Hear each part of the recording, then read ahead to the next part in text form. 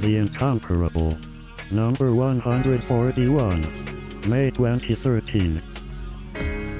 Welcome back to the Incomparable Podcast. I'm your host, Jason Snell, and we're here to talk about something that's actually kind of current, which is not like me at all, because since my children were born, I've essentially not seen any movies. But I managed to get out and see Iron Man 3 in the theater, and in addition to that, I hope to talk about the first two Iron Man movies as well, and maybe Iron Man in general. Who knows where we'll go with my wonderful panel of guests joining me to talk about Tony Stark and Iron Man and all the things in between. Are there things between them? Jarvis, yes, is my own personal Jarvis, Scott McNulty. Hi, Scott.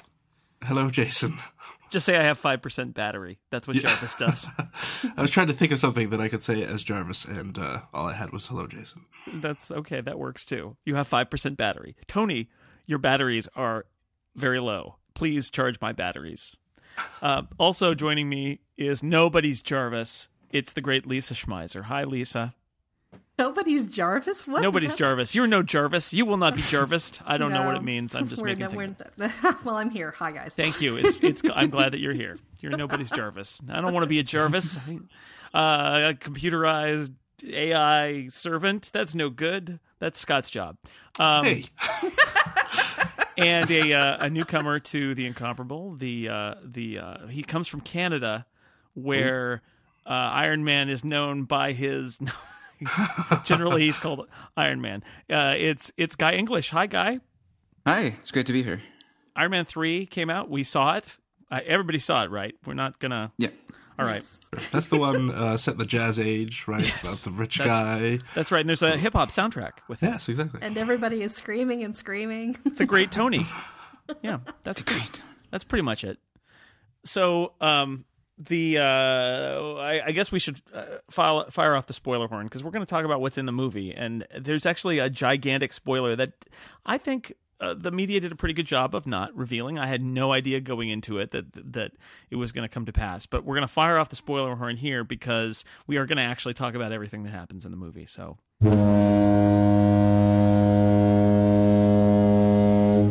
all right. So Iron Man 3. Obviously I remember when the original Iron Man came out, it was, people were kind of skeptical. They're like, oh, they've sunk to this where they've run out of all their good heroes, and now they've got these third-rate heroes that nobody's ever heard of. Because Iron Man was always kind of more of he was important in the Marvel comics, but he was never really, it never broke through to the wider world in a way like Spider-Man did. I mean, that's the best example. Or the X-Men, I think. He's kind of a low-rent Batman. Kind of. Well, right, because he's a rich guy, and he's got his, he doesn't have any powers, but he uses his money and his smarts to make kind of like technology to help him be a hero. But he is kind of a Batman analog in a lot of ways. I think he's Marvel's Batman, right? I think so. I would definitely say so, yeah. Yeah, but Yes. people didn't know him, and so it was a surprise, I think, when the first Iron Man movie came out, and it was a gigantic hit. It was actually the same year that The Dark Knight came out, and it was a huge hit. It was very successful, and people were quite surprised. I think a lot of that has to do with Robert Downey Jr., who I think is about, I guess tied with J.K. Simmons as J. Jonah Jameson for the best comic book movie casting ever. But what a huge asset to have somebody like Robert Downey Jr.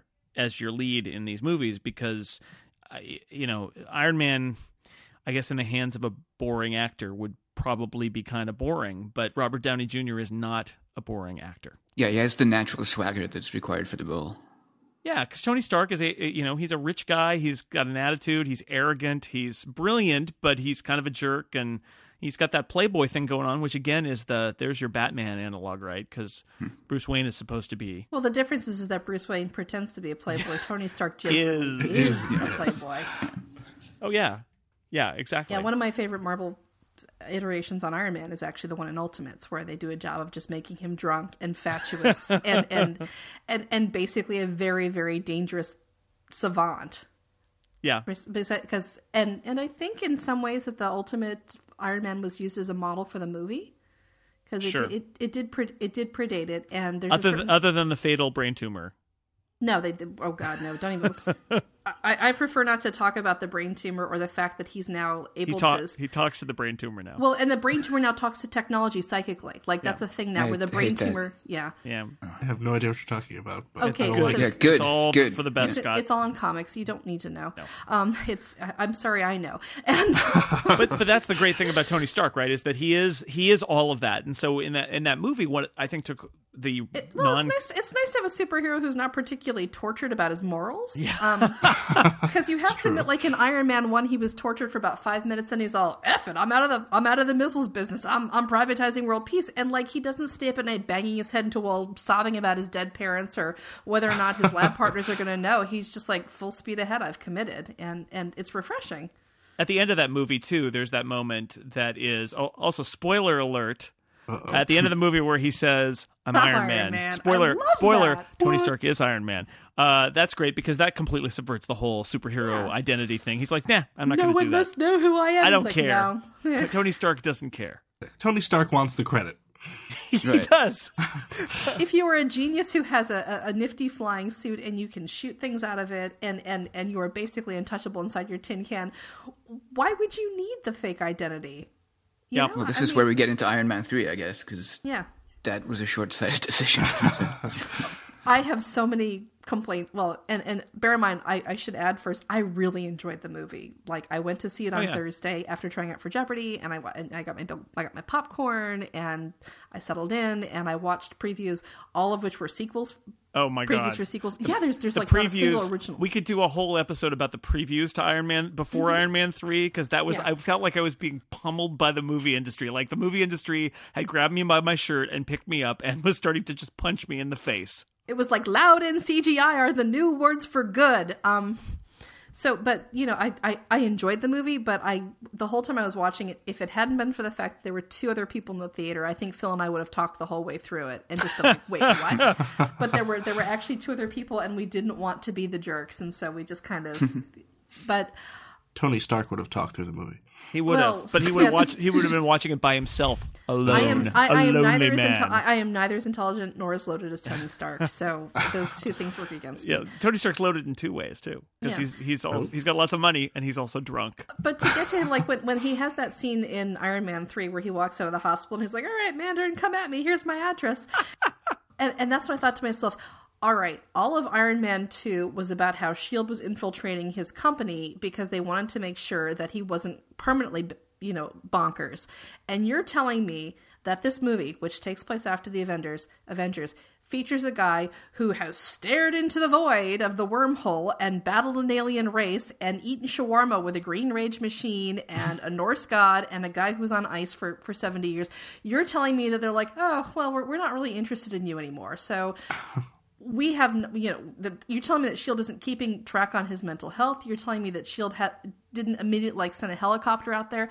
The near total absence of S.H.I.E.L.D., like they name checked them once, I hacked into S.H.I.E.L.D.'s databases, and that was like it. And I thought after Iron Man 2, where Tony couldn't, grind on a chippy without Scarlett Johansson taking a notice, like you're going to tell me that well. Like, did the events of this movie take place while Samuel L. Jackson and the rest of the S.H.I.E.L.D. people were at sandals for the end of the year retreat? Like, what happened? they were rebuilding their broken helicarrier or something. It just makes no sense that you've got this coupon. You've got this global intelligence organization that apparently decided, like, once Tony Stark fell back from the sky, oh, he's okay. We don't need to keep an eye on him anymore.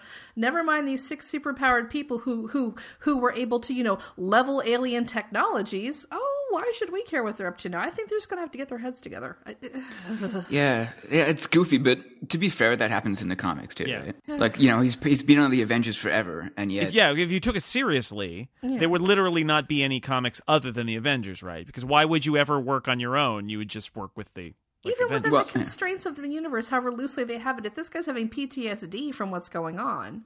Right. And if you have Bruce Banner falling asleep to his monologue at the end of the movie... Yeah. Which totally feels like fan service, by the way. I don't see how is the post-credit sequence ever not fan service, right? Like, why don't they just have an explanation early on where Jarvis is like, well, once again, I have made S.H.I.E.L.D. supercomputer into my whimpering lackey.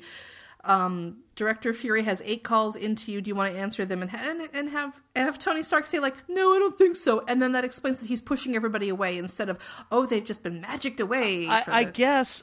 Although I guess my argument would be, and this is the same argument that my wife and I have about Doctor Who sometimes, is there you could insert dialogue that explains it away, but it's not going to necessarily be that fulfilling. I guess it does check a box, and you can be like, okay, good, they explained away S.H.I.E.L.D., so now we can proceed with the movie.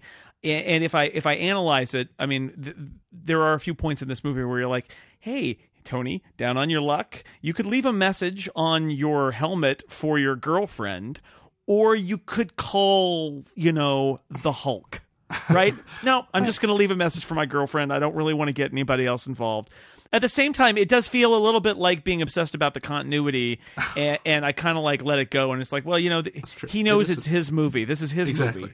It's an Iron Man movie. I don't want other people in my movie. Oh, but you know what irritated me about that whole thing where Pepper puts on the mask? Like, okay, her home has just been blown up. She is the CEO of a major corporation with a multi-billion-dollar market cap. She's on the cover of Forbes magazine. You're telling me that while a billion people are swarming around trying to figure out what in the hell just happened to that futuristic house, no one is going to notice the CEO of a major corporation just kind of, standing on the edge of a cliff, completely unprotected with a bushwhacked look on her face? Like, there's no panic room that... I can't believe that there was no panic room that he didn't just immediately shove her into. Well, I think the panic room went into the sea. No, it didn't, because that's where all the little. Oh, well, that's true. The little suits are down. Well, the suits are more important than the girlfriend. Let's be clear about this. The suit vault must be maintained. No girls allowed. Because by the end of the movie, he's like, "Oh, this is what I've been doing when I can't sleep, and I'm, super prepared for an eventuality." I'm like, you obviously weren't prepared for the eventuality where, like, your house gets blown up with your girlfriend in it, because... And also, I mean, everyone probably knows where Tony Stark lives. It's like, you can figure out where Larry Ellison lives, so it's not really all that... If I want to know where he lives, I can blow him up. Right, I do like that moment. That I love that Tony Stark's just mouthing off to... Again, this 2 levels, where on one level, the feeling of it I love, and then there's the logic of it that I go, right, yeah. Okay, huh? Because it's like, I love Tony Stark mouthing off to the Mandarin and being like, hey, big terrorist guy, here's my home address. At the same time, I don't suspect that the Mandarin is out there going, I wish I knew where Tony Stark is. Does anybody have a copy of the White Pages? It's not happening. How does this Google Maps work? Your technology is Western and confounding. There is a Star Maps that's like, we will take you on a tour of Tony Stark's neighborhood, right? You know that is the case. Iron Man was staying out of it, though, so he wasn't bringing himself into it until he decided, hey, Mandarin, come get me. You are now on my radar. So you could explain it away that way, right? That the Mandarin wasn't concerned about Iron Man, because Iron Man wasn't doing anything anyway, so who cares? And then the Mandarin's like, I know your address already. That's not the point. The point is you've called me out. And you're in my GPS. Yeah. So I'm going to get you now, because you mentioned me. Exactly. You mentioned the Mandarin, I blow up your house. Yeah. Yes, whoever the Mandarin is. Exactly. I don't know who he is, but yeah. So Ben Kingsley. Can we talk about Ben Kingsley?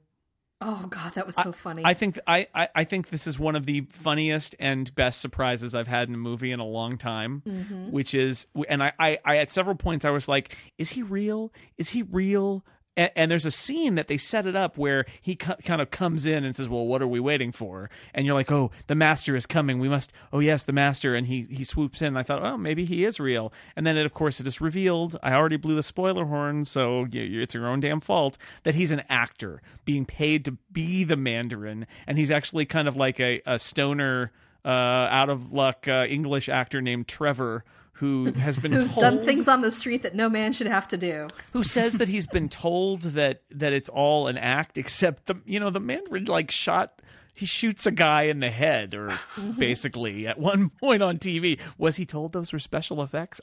Trevor is not the sharpest tool in the shed, I guess. And Trevor's not so trustworthy, so I have a feeling Trevor's just lying and saying whatever Tony Stark wants to hear. Yeah, Trevor's incoherent. It was delightful, though. It was just such a nice subversion of the usual mastermind thing. I actually expected him for it to flip back. Like he tricked them into thinking he was a goofball English guy, only to revert to being the maniacal, brilliant mastermind. I kept waiting for that too. I was like, when is it going to happen? When is it going to happen? But and I think they knew. I think the script actually has a few moments when they're in Miami in that compound where they have him do increasingly outrageous things specifically so that you're like, okay, this is really just this guy. You know, he's played so much for laughs, because I kept waiting for that double back too, where it's like, no, this was all my game to make you think I was an actor. No, he's just an unemployed actor. There is a bit of foreshadowing that where they explain what Mandarin means. I think they say it means the Chinese word for somebody who serves the king. A servant of the king, something like that. I forget the exact thing. Yeah. But I thought about that afterwards, where there's probably a lot of hints that, you know, he's not going to turn out to be the guy you think he is. Yeah, but so good. And Kingsley, you know, he does a lot of these, you know, paycheck movies, right? Where he's in, you know, he's a heavy. And and everybody's like, Gandhi, no, right? So it's all right. And in this one, it's nice because he's got that spin on it that just it's just so funny that he's actually got this English accent, and it's. I was so nervous about that character because A, it's a goofy character. Yeah. B, kind of racist. Yeah, a little bit. Yeah, but it was so over the top in the previews. Yeah. That I wondered how the hell that was all going to fit together.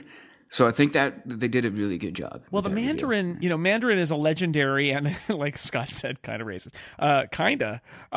character from the Iron Man comics, which were very, when they started, it was a very Cold War kind of comic, and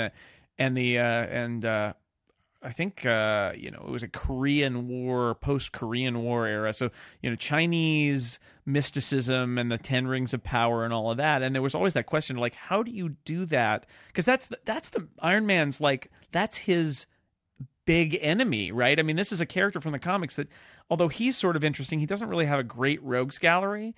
And there was the Mandarin, and they're like, oh, great, our one rogues gallery guy, and he's this horrible racist stereotype. What do we do? So in the first Iron Man, there are references to the Mandarin and the Rings of Power, but it's all just kind of like pushed to the back, and they took a bunch of that out, I guess, when they were shooting it.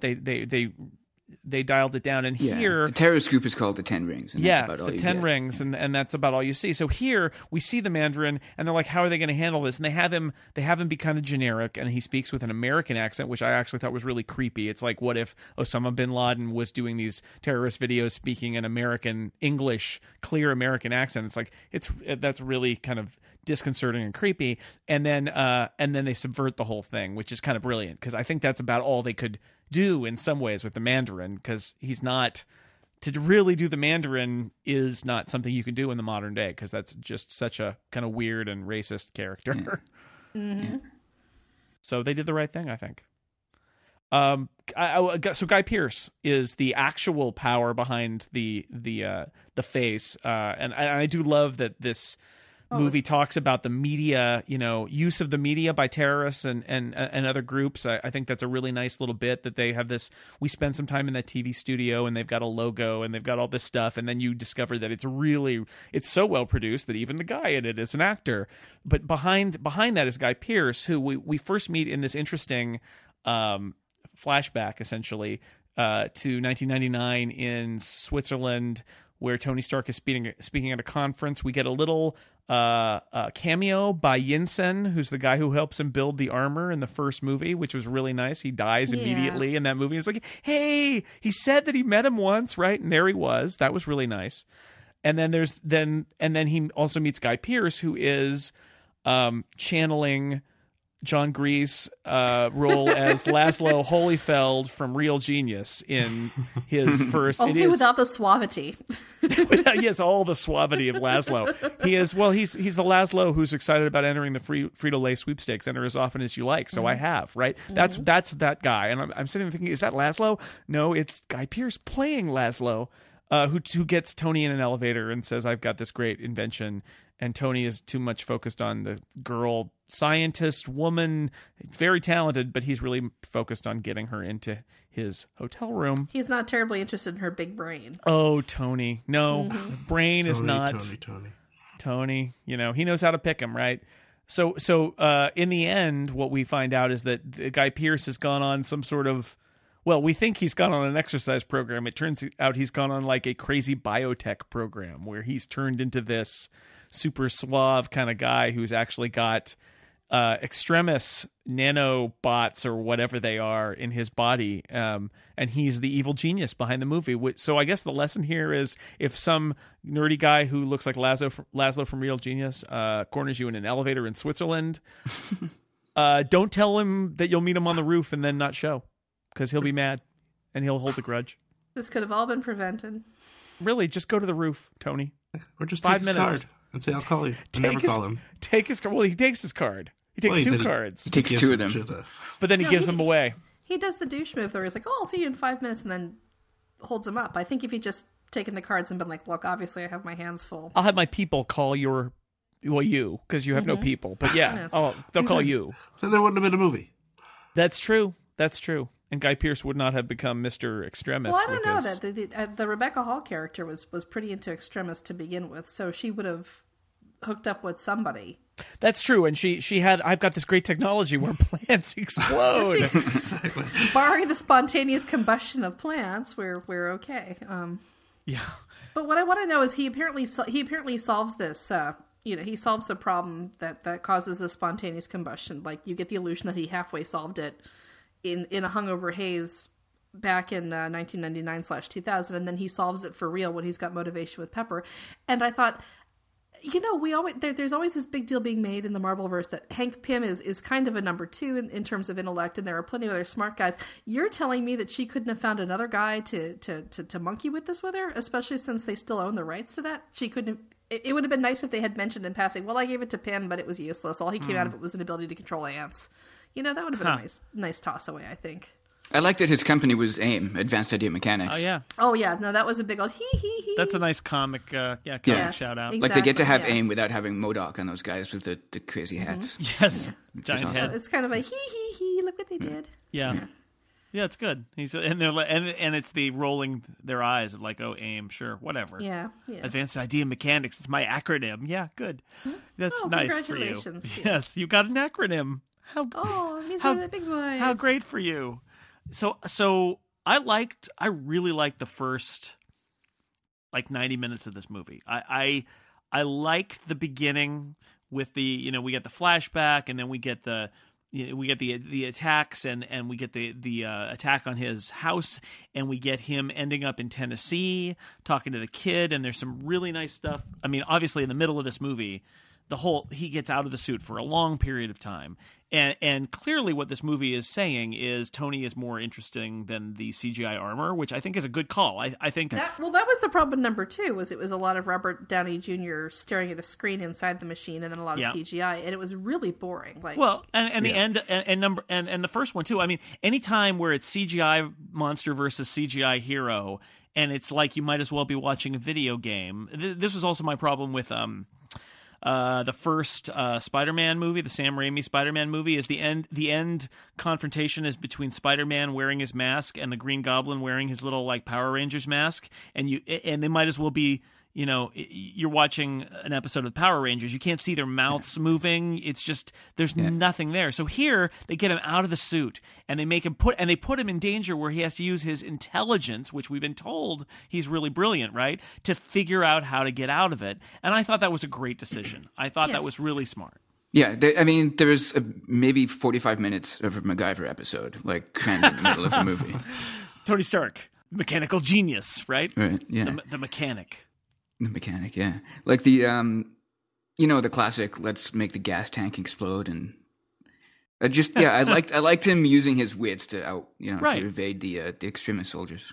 Yeah, although Tennessee, there was one person with a southern accent in Tennessee, which was that was crazy. But I like that. I like the kid, which he meets Harley, who's the kid where it never gets it is right on the precipice of being that really treacly. Oh, he learns how to open his heart for the child and all that, and they don't go there. They don't go over the edge, right? It's like you can tell that he does really love the kid. I'm cold. You know how I know that? We're connected. And then he drives off. It was very funny. That's all good. And I like the action sequence in the in the whatever it is, the diner or the restaurant or something where the extremis agents come in, and he's trying to figure out how to, again, MacGyver it. You're exactly right. He's like, well, how can I can blow them up using this, and makes it all. I'm going to open up the gas main, and they're going to ignite it and all of that. And I liked all of that, because the whole point there is that this is supposed to be about Tony and not about the suit, and right. And you've got Robert Downey Jr. and obviously Shane Black, who co-wrote the screenplay and directed the movie, and directed Downey in Kiss Kiss Bang Bang, which is with Val Kilmer, which is a great movie, by the way. I don't know if you guys have seen it. Yes, love that movie. Great movie. Oh, yes. And so he knows to get Downey out of this CGI shell and have Downey be running around himself, because he's great. And so the script does that. And I love that. I love the whole bit in Tennessee. I love that he's almost immediately made vulnerable, because, Tony being kind of a jerk and this rich playboy guy, or in this case, being a shut-in who's freaked out about the Avengers. The Avengers made $1 billion. I don't know what I do next. I'm just going to stay down here, and they're going to have to come and get me for the next movie, is basically what he's doing down there. But you get him out of that, and then suddenly it's surprising in how good it is being him, the Adventures of Tony Stark, guy without a suit, basically. Did anybody else find the post-traumatic stress stuff a little bit weird? Like, it kind of comes out of nowhere and it kind of goes nowhere.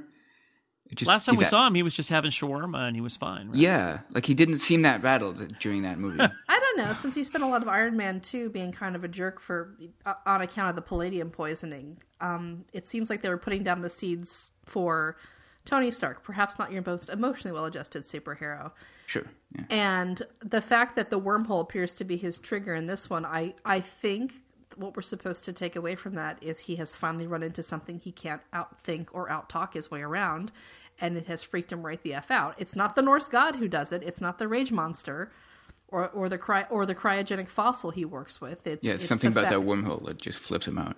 Yeah, because it warps space and time, and he's seeing things no man is meant to see, et cetera, et cetera. Well, and he did have a nuclear warhead that he was carrying and almost got blown up by. And, yeah, exactly. Right? I agree that I would be freaked out. Trust me. Yeah, I think the reason you go to shawarma is the same reason you do anything along that line. I remember one time I had foot surgery where they rearranged the bones of my toes, and the first thing I did afterwards is go get a Blizzard from Dairy Queen. And it wasn't until I got home that it really hit me that holy crap, pardon my language, I just watched that the bones inside my toes get rearranged, and that's when the shaking, the freaking out happened. And I think this was kind of on the same scale, where you have the shawarma and you're like, so that was a thing, and then once Thor takes his brother back to Asgard for whatever the equivalent of juvenile detention is, and all that happens, that's when you finally realize that, wow, that was a thing that just happened, and I can't make any of that up, and oh my god. And Tony Stark is never, he's not like super heroic generally. Like, Captain America is calls him Captain America, and Hulk is just wants to break things, and Thor is a god, and the other people, who are the other two? I can't remember. They're trained soldiers. They're paid very well. Yeah, exactly. So he is fragile, and he's not expecting this kind of thing, I imagine. So I bought it, and I thought it was really interesting, and kind of obviously made him vulnerable, and really highlighted the fact that he's just a guy in a suit. So he's just like us, except he's a billionaire. Yeah, and really smart. But pity the poor billionaire genius. I didn't see it resolve itself. Like the last thing we hear about it is Rhodey says to him right before they attack all the extremist guys at the docks. Right, in the cop buddy movie thing. Yeah, the Lethal Weapon. Let's just say it. It's like Lethal Weapon comes back. Yeah. And it's totally. Rhodey's getting too old for this stuff. That's right. Also, Don Cheadle in those movies, like, he shows up in that flawlessly ironed polo shirt, and it's just adorable, because it's like, oh, look, it's an LL Bean catalog model. Come to chop some henchmen in the side of the neck. I love Don Cheadle. I'll watch him in pretty much anything. Yeah. Oh, yeah. But that's the end of the PTSD stuff, right? Is Rhodey turns to him and says, I hope you don't freak out, and Tony says, me too. And then guess what? No more freaks out, even though insane stuff's happening all the time. But then at the end credit thingy, he's talking to, what's his face, Bruce Banner, and he's like, I've had all these issues. So one can imagine that he's still working. But he overcame it because he wanted to save Pepper Potts. But he's talking about it now, right? He's working through it, whereas before he was like curled up in a ball in his sub-basement building suit after suit after suit for a rainy day. What I do wonder is if Bruce Banner, or rather Mark Ruffalo's performance of Bruce Banner hadn't been the big breakout surprise over this movie. If they had been like, wow, that actor who plays Thor brought some gravitas and tragedy, if it wouldn't be him like, having some sort of Asgardian phone call with Thor while Thor eats a turkey leg, and truly, Tony, it was frightening. Some mead. Drinking some mead. Have some meat, it'll all be better. Well, I think one of the highlights for me of the Avengers was that relationship between them, that there really was like Tony's gravitating toward the it's like, hey, here's a guy who's, another smart guy, and he's got issues and I've got issues, and they had that kind of thing, and they end up like driving off together. So you get that sense that they're pals. So it was like I thought it was the right payback or payoff from the Avengers of like, of course they're buddies. We saw that they were going to be buddies. They're buddies. Yay. Except buddies don't be in my movie. Just be after the credits. I want to talk to you about it when I'm done with my movie. Exactly. Don't help me during my movie. Iron Man and Hulk. Right. I just watched that again last night, actually. Oh, yeah. Actually, I watched every single minute of Robert Downey Jr. playing Iron Man yesterday. Wow. That is preparation. I did my research. So yeah, I love that the interaction between Banner and Stark. It's perfect. Yeah. It's good. Yeah. It's a good. Well, those two have a long working history too, because they made that movie about the Zodiac Killer together, and I want to say there's something else they did. Ruffalo and Downey, yeah. Yeah, Ruffalo and Downey have worked together before, so I think that they kind of were like, okay, let's play with it. This is how we're going to do it. And both of them, like, their energies are complementary, if that makes sense, So the part of this movie that I didn't really love is that last action set piece on the oil tanker. Where all of the Deus Ex Machina, literally. Yeah, I've got some suits. But he does have 45 suits. All I could think was, hello, action figures. It's like the obligatory it's true. Action climax. So they do try to keep him out of the suit for a lot of it, and he ends up kind of like jumping in the suit, and the suit gets blown up, and he jumps out of it, and then he jumps in another suit. But it's hard to follow, and it's kind of it feels tacked on, right? It's like, why are they there, and why is the president strung up in the armor and because they're going to show him on TV? I mean, it's just that's where again, I like this movie. I would say I really enjoyed watching this movie. That would be my big criticism of it, is that last thing. It felt like somebody said, look, you're a big summer action tentpole. You have to have a blowout CGI fight scene at the end. And I would have almost rather it been like a smaller scale showdown with the Guy Pearce and the other extremist people, rather than, I mean, it's cool to have like 40 Iron Man armors flying around, but it's hard to track. It's like a nice idea, but on the screen, it's like, I don't know what I'm watching.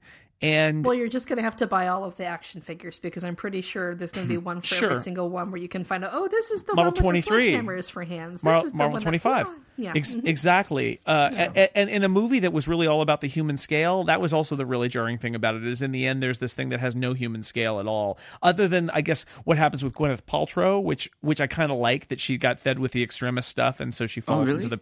I like that she fell into the pit and then comes back out and has a conversation with Tony where she's like, "What? I just because I dropped into the fiery pit, you thought I was dead? I got this stuff in me." At least that was human, I guess, is what I'm saying. I'm not sure I liked the fact that Guy Pearce is injecting her with extremis and all of that.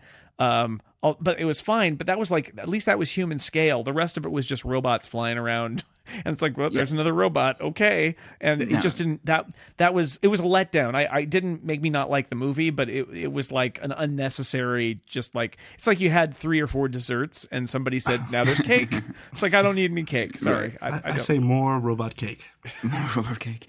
Not only was there so many robots and so much, or suits and stuff going on, you couldn't follow the battle. You know, like the reason the Star Wars battles generally work is you can kind of, well, not the prequels, but like in the original ones, like let's not go down this. No, yeah. Sorry, I don't want to get. Sorry, I'll try to avoid this. It's my first time on the show. I got to touch on everything. We'll talk about Doctor Who in a minute. Okay. Good. is the trench run makes sense. You can kind of tell what's happening. With this battle, no idea. I have no idea what's happening. So having all of those things just flying around and exploding in the background, it made the frames unreadable to me. It's a director thing. And I got to say, one of the things I think that Joss Whedon did a good job of in The Avengers, as somebody who'd only directed one feature film before, is that the action is understandable. Yep. I realize it may not be logical that they're sort of like the guys on gliders doing laps in New York, and then they're the whales that are doing laps in New York. But you kind of know where everybody is and why they're doing what they're doing. And when you can't express that as a director, your audience gets confused, and that happened in this, just like in The Dark Knight, actually, where there are those scenes where where Batman's got his like radar vision, and there's like the dark there's like the dark business tower, office tower that's got guys in it, and I sat there for 20 minutes going, I have no idea what I'm even looking at here. It's just like fighting and blowing up, and I don't, where are we? Why are we here? Oh, it's when the hostages have been swapped with the clones, right? Exactly. Yeah. Exactly. It's totally unreadable. Yeah. It's just bad. I mean, it's like bad action directing, and I know that's kind of obscure, but it's like if you're making an action movie, and like Shane Black, good screenwriter, did a good job with all the Downey kind of level stuff. Then he gets to the set piece, and it's just like there's too many moving parts, and I don't really know what's going on, and it kind of feels like it doesn't matter. And it's just it's like it could have been done better. I would argue that it didn't need to be this big a thing, but it certainly could have been executed better, and it wasn't. So it's like I don't know what I'm looking at. It's just if you've read the Iron Man Extremis book, his first encounter with the Extremis guy is awesome. It's like it's just toe to toe, and it's just a major beatdown. Like it's like it's crunchy, like his suit's failing all the time. Like the guy, he doesn't expect the guy to be that powerful, kind of stuff. And it's just really basic, and it really works. And that's in here, right? It's like his confrontation with Guy Pearce, where he's melting the suit and he has to jump out and all that. That's kind of interesting, but it is combined with this crazy like beehive swarm of Iron Man suits and other Extremis people. Well, why didn't the suits come out when things were getting blown up and there were two other civilians there as well as Tony? Right. There's any number of things. Because that's the thing that I kept coming back to is so now he's okay with the suits, but when things were getting blown up and he's freaking out over his girlfriend possibly getting crushed by all the concrete and glass, and by the way, it just... The way they've explained that away is that it got like covered, and there's that scene where they like the crane is like, all right, now we have uncovered the door, and it right where it's like until that moment the secret panic room hatch with all the suits in it, because again, prioritize the suits, that's the most important thing to save, until that moment there's like a cutaway of like, oh good, it's now available for access. I just to have a counterpoint, I enjoyed that scene and that set piece just because it was so ridiculous. If I'm going to a summer movie about a billionaire genius who can build 45 suits of armor in his basement, I expect to see every suit of armor. And I did. So I was kudos to them. Yeah, but you didn't. How much of it was just a blur of... It's just the execution, right? It's like there's that thing where there's the one suit that's like really heavy and just kind of like runs and slams into you and has hammers on its arms and stuff. It's like, well, that was cool, but it's like, where did it come from? Why was it there? How did it get there if it's really heavy? It came from Tony Stark's brain. Yeah, I know. I like the idea. I like the idea. Just the execution didn't work. Yeah. It came from Tony Stark's brain, sprang from his forehead, fully formed. Yeah, exactly. There's an Iron Man who's also a beer keg, I think, because Tony, likes to drink, so he just built one that's. So the thing is, if you've read the books, a lot of those suits are in the books. They're I did not realize this was based on a novel, by the way. Well, sorry. God, really? You're gonna be that snotty? This is such a nerdy show. You're not going to accept a comic as a book? Come on, it's not Scott's They're business. Called graphic novels, okay? Oh, see? Sorry. It's not about 18th century New York detectives, I know. Exactly. Although that would be awesome. If an 18th century New York detective with a suit of iron. That'd be kind of That cool. would actually be cool. That could work out.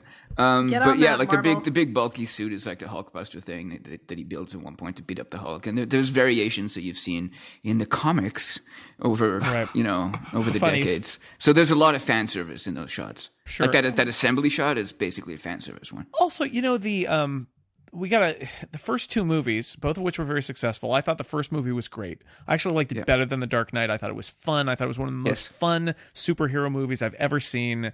So surprising and enjoyable, and I loved it. I still love it. It's a movie that I would take somebody who would not ever think that they could have fun at a superhero movie and put them in front of him and think that they would walk away. That's pretty much my husband. That's the litmus test for superhero movies, is whether or not he Will he take it? So Iron Man 2, I think not as fun.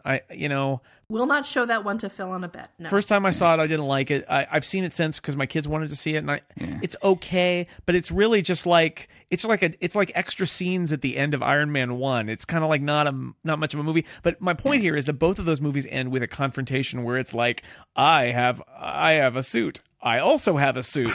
Let us fight. And I felt like in Iron Man 3 that in some ways that's what they were trying to get away from here, is just that final confrontation. Again, if it would have just been Guy Pearce and Robert Downey Jr. and it was like biological technology, biotech versus metal tech, that would have been interesting. It wouldn't have been spectacular like this was, but it would have been interesting. But what they didn't want to do is have it literally be, like metal things versus metal things again, because they did that, right? So they were trying to do it something different with the ending, because how many times can you have it be metal suit versus metal suit for all the marbles? Yeah, it gets really old. I would have loved to have seen that. So one of the reasons I like Iron Man so much is that Scott's gonna like this. I'm a huge Captain Kirk fan. And Pandering to Kirk Scott. and Star Trek and the Enterprise work best when the Enterprise is totally screwed up and Kirk has to think his way out of a situation through guile or ingenuity. And I think Tony Stark and Iron Man works well for that, because unlike other superheroes, you can't just randomly disable their powers, right? But because the Iron Man suit is a piece of tech, you can, but the tech can get all beaten up and dysfunctional, and the character gets less powerful as he gets beaten up. You know what I mean? Right. And so Tony has to think his way out of situations. And I think that they had an excellent setup in this movie, and then they didn't really pay it off because he just kept jumping out of suit from suit to suit. And just. Well, the single best scene in Iron Man 2 is where Tony is completely helpless being attacked by Mickey Rourke with his crazy whips, right? Mm-hmm. Yeah. And they run, and he's trying to get away, and the race car gets cut in half and all of that. And then he ends up with his little suitcase suit, and he puts it on, and and even then he barely makes it out. But that's a great scene, and it's a great scene because of that exact thing, which is that it's not. He's in a position of weakness. He's not, right, exactly. And with Superman, you have to have like kryptonite or something like that. With Tony Stark, it's just like, oh crap, my suit isn't working, or I don't have my suit. Yeah, and that's what I hate. Like, putting on the suit takes planning, right? It takes a bit of time, and it takes some planning, and that's what I hate about this. Just it's in the comic books now too, but this, the last ones I saw. Where he is the suit. The suit pieces will just either come out out of him or just fly at him, or it takes away some of the danger of being Tony Stark and some of the interest of the character. vulnerability of the character. Thank you. Yes, exactly. Well, I remember back in the old Super Friends comics, Batman, the minute you took away his utility belt, he was hosed. And this is sort of the Marvel Universe equivalent of that. Take away the suit. And... You take away Batman's utility belt, he's like, I never exercised. I have nothing. I'm tapping out. Superman, you got this one, right? Yeah. I can quip at you. Yeah. I'm a detective. That's right. I'm very good at that. I'm very good at that part.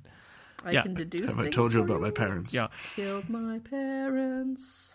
the things I like. I mean, I wrote a piece for my day job actually, which was a little strange about Iron Man, and the things that I learned from it or gleaned from Iron Man 3, and I've touched on some of them, which is I really like the fact that this is a movie about.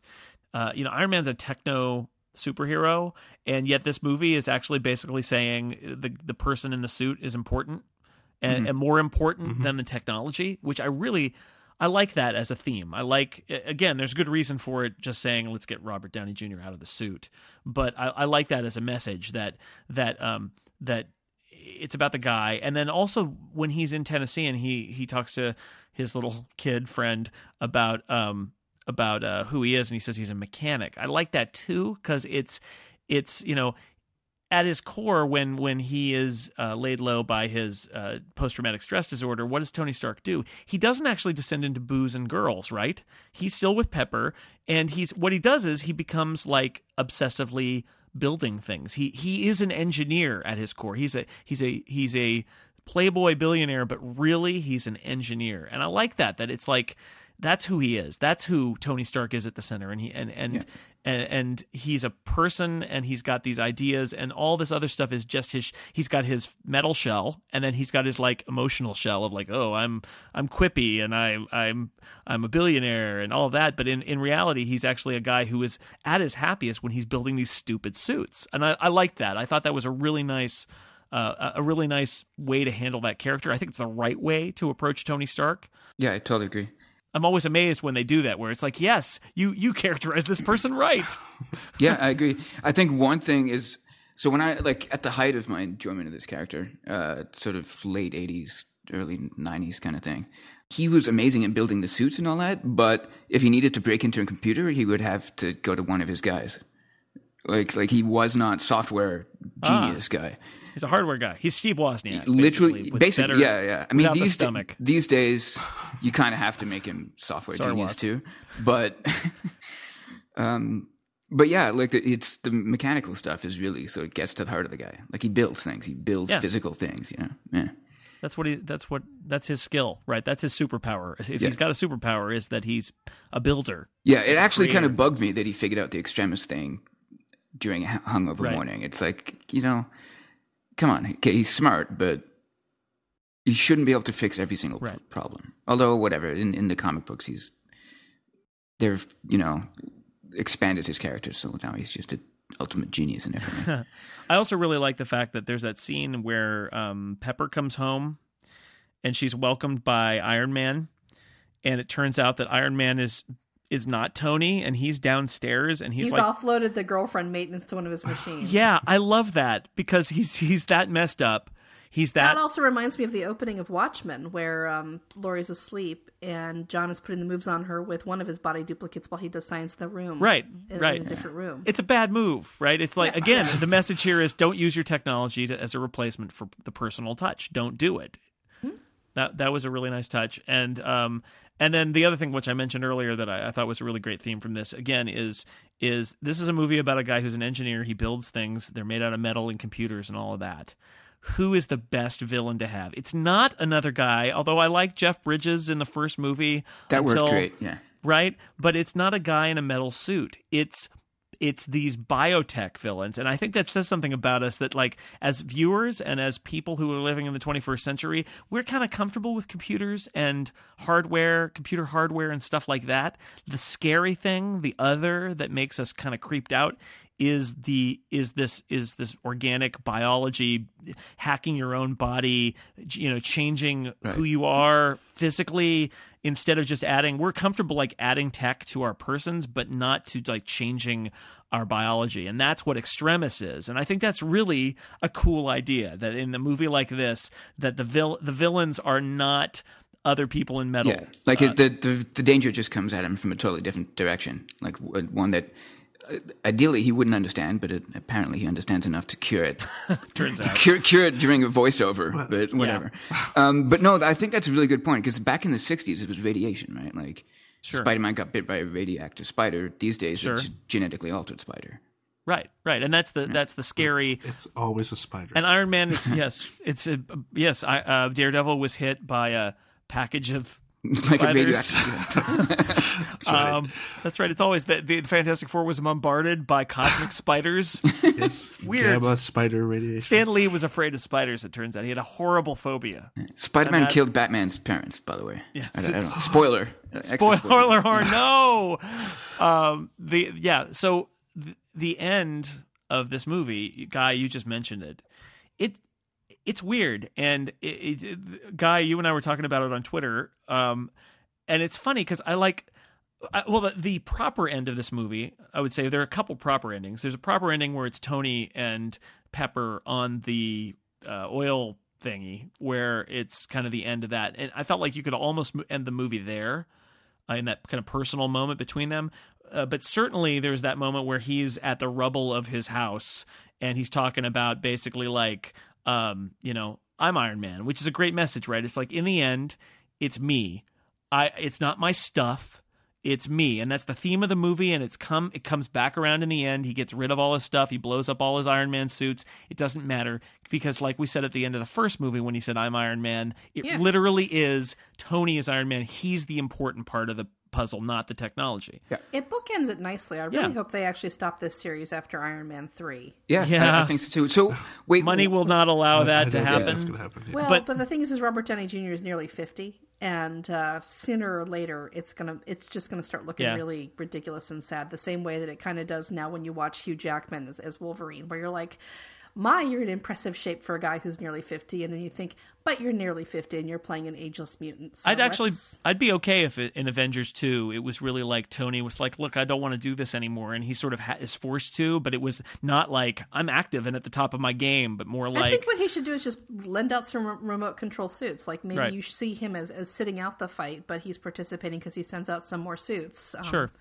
Because, you know, once Samuel L. Jackson, Nick Fury, once Nick Fury gets back from like the Sandals Resort and discovers what's happened what? In his absence, he's Why gonna was be like, I not informed? Yeah, he's gonna be like, so let me get this straight. While I was on vacation, we found out that Tony Stark has a massive case of PTSD. He double dog dared a terrorist to find him on national TV. The terrorist did. This guy goes underground in deepest, darkest Redneckistan, and when he emerges, it turns out he's been secretly building several independent, autonomous, remote-controlled Iron Man suits in his basement. Okay, Ducky, this exists in my world. I want some of them. I want me some of them Iron Man. Yeah.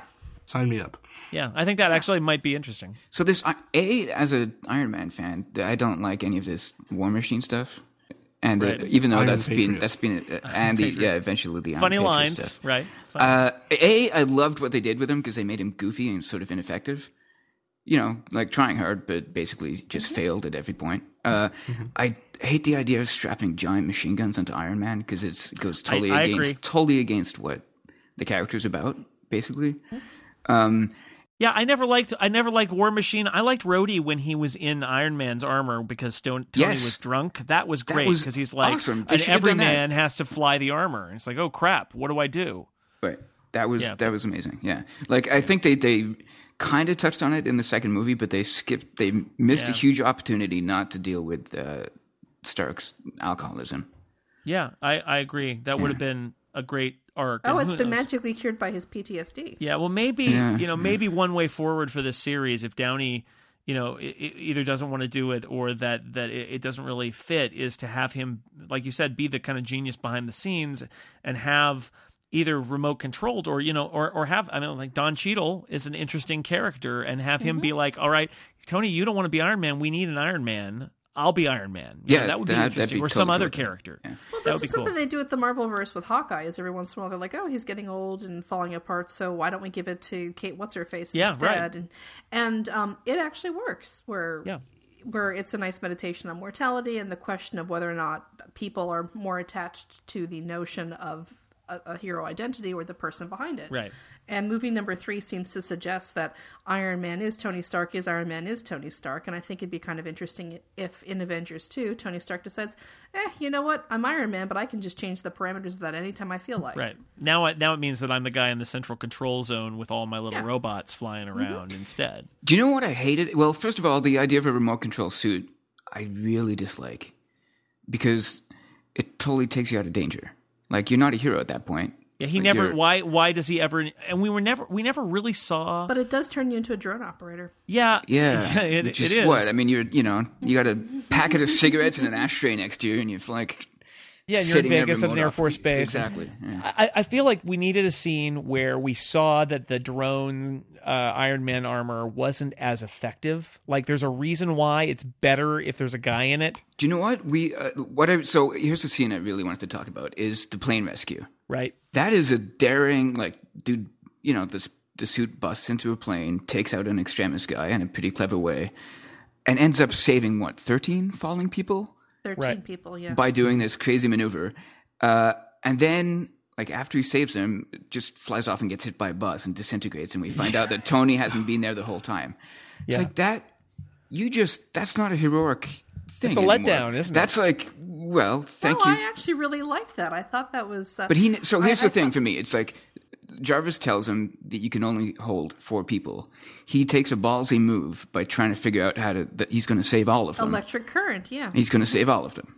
And it may not work, and he may end up crashing into the water and dying, basically. Except that was never the risk that he took. The hero never took the risk there. Right. He tried something that he thought could work. And if it didn't work, well, whatever. At least he did something. At least he tried. You know what I mean? Like it removes the vulnerability of the character. Yeah, I agree. I think it was cool. And yet, at the same time, it does feel like the stakes are a lot less if Tony's just doing remote control on the ground. And the saving was all awesome, and then they kind of threw it away with that gag where he gets hit by a bus. And surely it's got to be not as good when it's a remote-controlled suit as when there's a guy in it, right? I mean, surely, I don't know. Right, yeah, that kind of undercuts that. They actually make that argument in their first... Jason, I see your point. I think it would be more compelling if it were the remote-controlled suits are handy for simple tasks, but...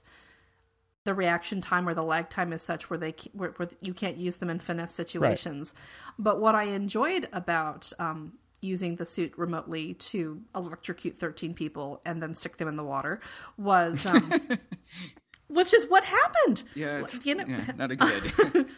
Electricity, it's your friend. What I thought was it was actually, I thought, okay, this is a great way actually to set him up for future movies where, again, Robert Downey Jr. is closing in on age 50 and he snapped his ankle like a pretzel stick making this movie. So what's to say that he's in the next one, he's like, you know what, let's just explore the idea that I'm taking I'm taking the person out of the technology and I am moving it to drone operators. And I thought, well, this would be a nice precedent for that. And it also points out that, again, this is him thinking his way through a problem. And there were 2 problems. Number 1 was there were 13 people that had to be saved. And number 2 was he couldn't leave Rhodey in the ship and he still had to save them. And he thought his way into a really creative solution. Right. So I thought that the stakes were there. Just because he wasn't physically present didn't mean that the stakes weren't there. The victims were there, but he wasn't, right? He wasn't risking himself. Right. But he still would have felt responsible if he hadn't managed to save them. So yes, but he wouldn't be dead. I think that's part of it. Yes, but he wouldn't be dead. Like, and to me, there's a bit like, believe me, if this had happened in real life, I'd be like, man, that guy's a hero. But kind of because he didn't have any skin in the game, it feels dramatically less impressive. Right. To me. Instead of dying, he would have just gone back to his lair and built like 80 more suits while feeling guilty. Right. Right. Yeah. And that would have also been an interesting way to go, I think. So we should talk about the other part of the ending that I didn't mention, which is in my mind the most problematic part of the end, which is we have this series of, it's almost like, you know, like the end of Unbreakable, which is a movie I like, but there's sort of like and this happens in lots of movies and TV shows, is like Mr. Glass was incarcerated at this, right? It's like, let me tell you what happened after the story was over. And so we get this weird thing where it's like, and then I cured Pepper, and I figured out how to save myself from all the metal by my heart. I didn't and understand it he at takes all. out the shrapnel, and I was all, what in the what? Why weren't you doing that 2 movies ago? Well, I think, and then everything's fine. That it's some extremust thing going on there, but they don't explain it at all. That's the only way I could make that make sense. And I get it. I get almost, no, this is too much to say it's the poetry of it, but I get the symbolism of it, right? Because he's removing the tech. He's blowing up his suits. He's removing the tech from his heart. He's going to be a guy. He's going to not be in the tech. I get that. And I get sort of, I guess, from a continuity standpoint of like not making people worried about Pepper or something, but it seemed kind of like unnecessary and sudden. And I would have rather, I don't know whether I would have rather they just deferred it for the next time we see Tony Stark, that he doesn't have the thing anymore and he got it out of his heart, and that we deal with Pepper not being an extremist thing anymore. It felt to me that they got to the end of a movie.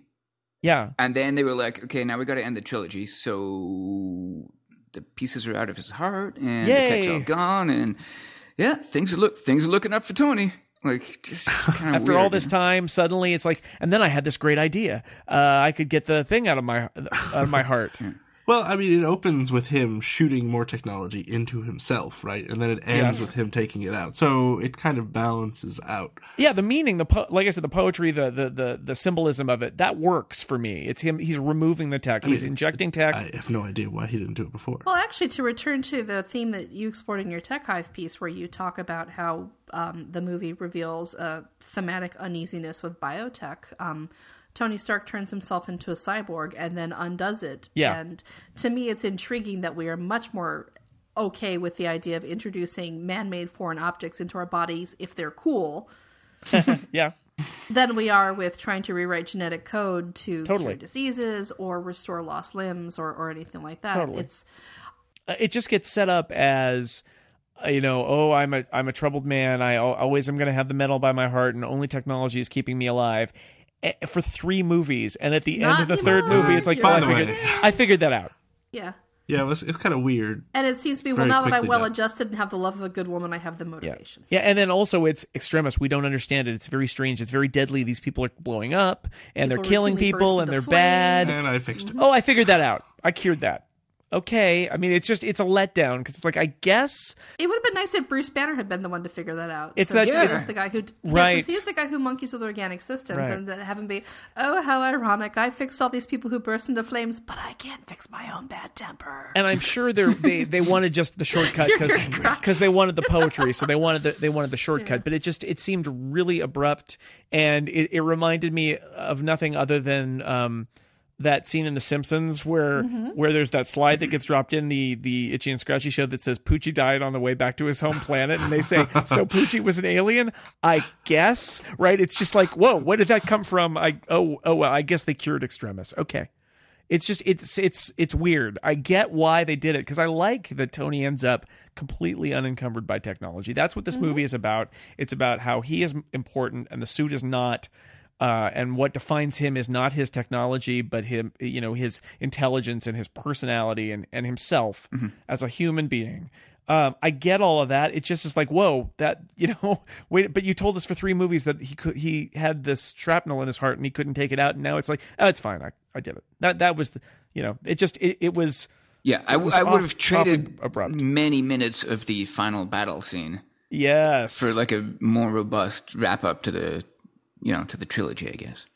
Right, of the human. Well, again, or the human elements, right? The human elements were what we wanted to see a little more of at the end, and not just lots of stuff blowing up. But that's what we got. Yeah, but I liked it. So where do we put this as we're getting toward the end here? Where do we put these 3 movies in terms of sequence? I had a bunch of people asking, is it better than Iron Man 1? Is it better than Iron Man 2? I think Iron Man 2, personally, I think is the weakest of these by far. Oh, yes. I liked Iron Man 1 so much. And Iron Man 3, I guess I'd say it's not as good as the first movie, but the first 90 minutes of it is really, really good. And then it's just like, okay, after it's sort of more generic superhero after that. And I was let down because I thought that first 90 minutes where it's kind of weird and dark and subversive, and I liked that part of it. So I guess I'd rank them 1, 3, 2, but I'm curious what you guys think. Oh, it's 1, 3, 2 for sure. Yeah. Because 2 is just terrible. It is. Other than that scene with the race car and the suitcase. I love that scene. I like the scene in the diner with Scarlett Johansson and Samuel L. Jackson laying it out for Robert Downey Sure. Jr. Oh, yeah, actually, yeah. There's a couple of good scenes. I watched it again last night. I think Scarlett Johansson's pretty underrated in the franchise as a whole, to be frank. She's really good, actually. Yeah. I think she's in the new Captain America that's going to come out, the Winter Soldier. She's a major, not like even a cameo, but like is the major other character in that, which I'm looking forward to, because I feel like that character is actually going to benefit from not sharing the space with 8 other people. Yeah. Or basically being Fury's little, I don't want to say attack dog, but the Darth Vader to Fury's Palpatine. Yeah, well, they were using her for errands, which right, yeah. And you're thinking, really, this is a person who's trained, who can kill people with her thighs and speak a billion languages, and you're basically sending her just to check off items on your get things done list. You know what? They did well with her in the Avengers. When they introduced her, that was a great scene, where you think she's in trouble, and then she gets called in, and that is literally Joss Whedon at his best. Yes. That scene is Joss Whedon at his best. That's what he does well. Yeah.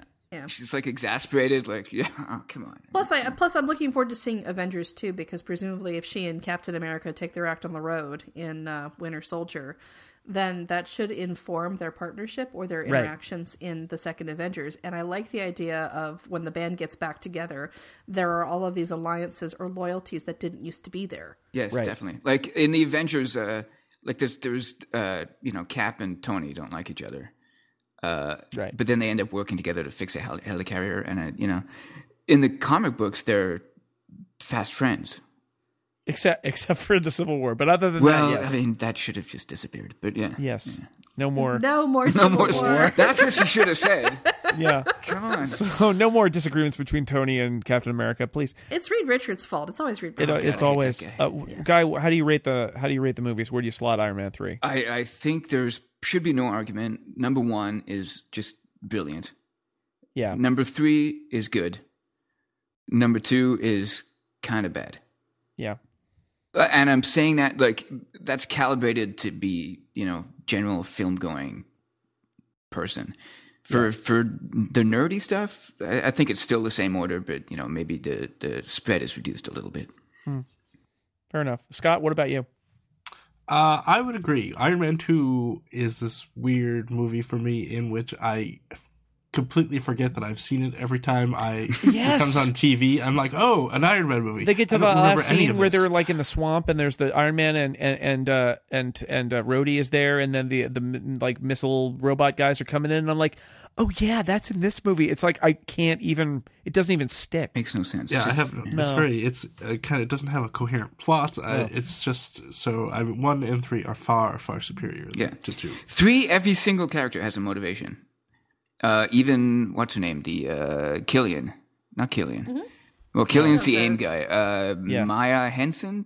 Right. Yeah, Maya Even Henson. she has a perfectly reasonable reason to take Killian's money to try to develop extremists. Killian has a perfectly reasonable reason. Well, it's insane, but he wants to set up. Yeah, he has exactly. motivation of some sort. There's motivations to all the characters. In Iron Man 2, it's like I don't get it.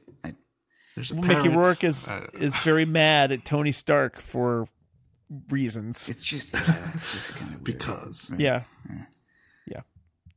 my bird. That's right. It was all the bird. That's what it was. It's like I give me my bird. I want bird. Tony Stark killed my bird. So I liked Iron Man 3. It sounds like everybody here agreed that it was kind of a thumbs up to Iron Man 3, and I wanted to say how jaded we are about this, because think back to other superhero franchise third movies. This is the kiss of death for superhero franchises. There have been so many bad third superhero movies. And by those terms, how lucky are we that Iron Man 3 was actually good? Because, Spider-Man 3 or Superman 3, or there are a lot of really bad third movies in general and third superhero movies in particular, and Iron Man 3 was good. Yes, I agree. And I think you're right. It's because they didn't make a superhero movie. They made a buddy movie. And with a little James Bondish kind of. They made MacGyver and I love the Christmas story crack that he gives. Oh yeah, like when he first meets the guy, he's got those like I loved you in Christmas story. That's got to be an ad lib. That one feels like Downey just did it. And they're like, yeah, it's funny. We'll put it in. Peter Billingsley was in the first Iron Man movie. Yeah, he was.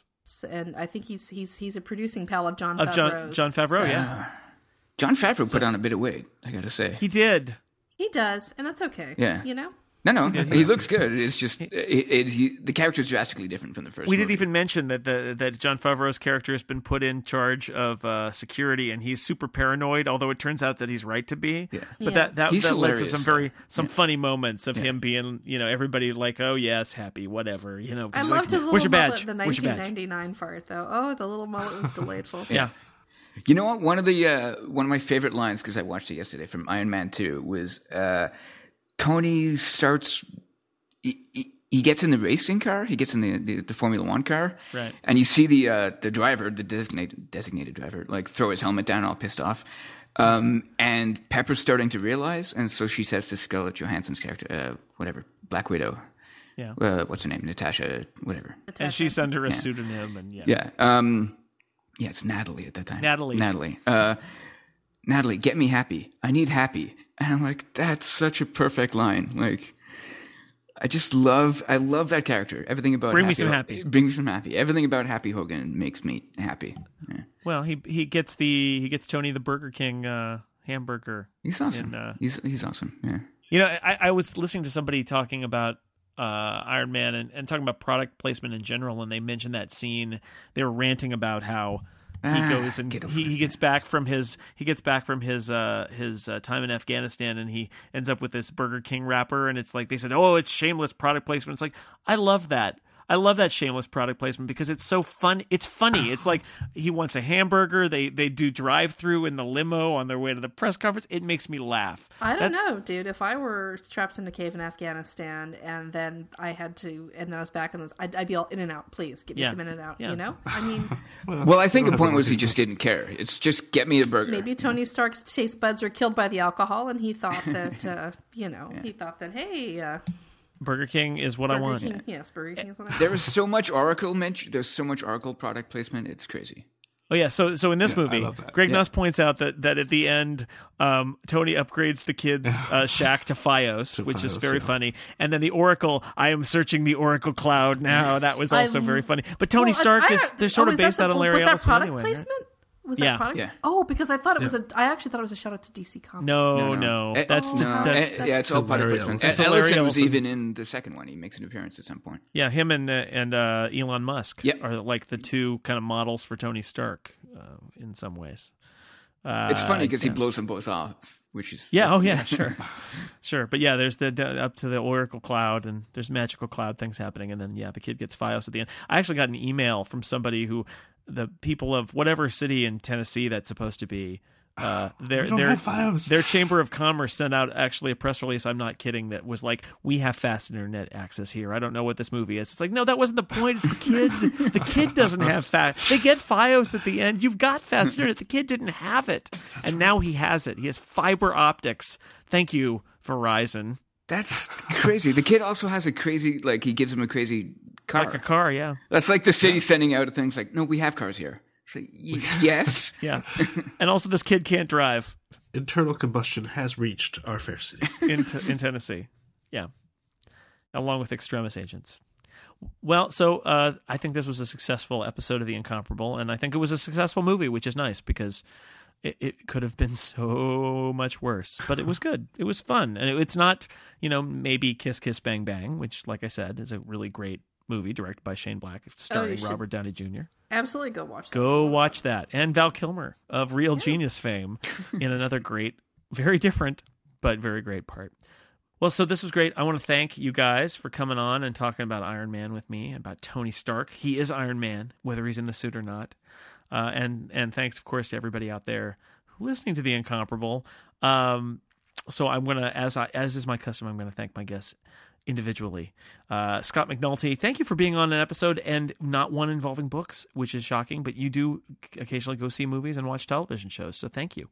It's true. I don't read comic books generally, no. But no, I don't put them down. They are a valued and inspirational form of art. Just not for you. Just not for me. That's fair enough. Fair enough. I don't know where to start. There's so many. Yeah, I get it. It's too much. We'll get you a list, and then you can ignore it. That's fine. Lisa Schmeiser, thanks again for being here. It was my pleasure. As always, it was great to have you. And Guy English, it's been a while that we've been talking about maybe someday having you on the podcast. I was almost at the point where I was accepting that, you know what, I'm never going to be on. Never going to be on. No. And maybe that's okay. Maybe, That's the moment. It's just like when Tony accepts that he has to blow up the suits, and because the Iron Man lives within. The moment you realize that you're never going to be on the podcast. Right. Merlin Mann just learned this. That's the moment where you actually. I know. Yeah, I'd like to thank Merlin for breaking the glass ceiling and getting us both on. Sure. Get those first timers on the podcast. Exactly. It's always good. But this was great. So thanks to you guys, and thanks to everybody out there for listening to The Incomparable. Until next time, I am your host, Jason Snell. We'll see you later.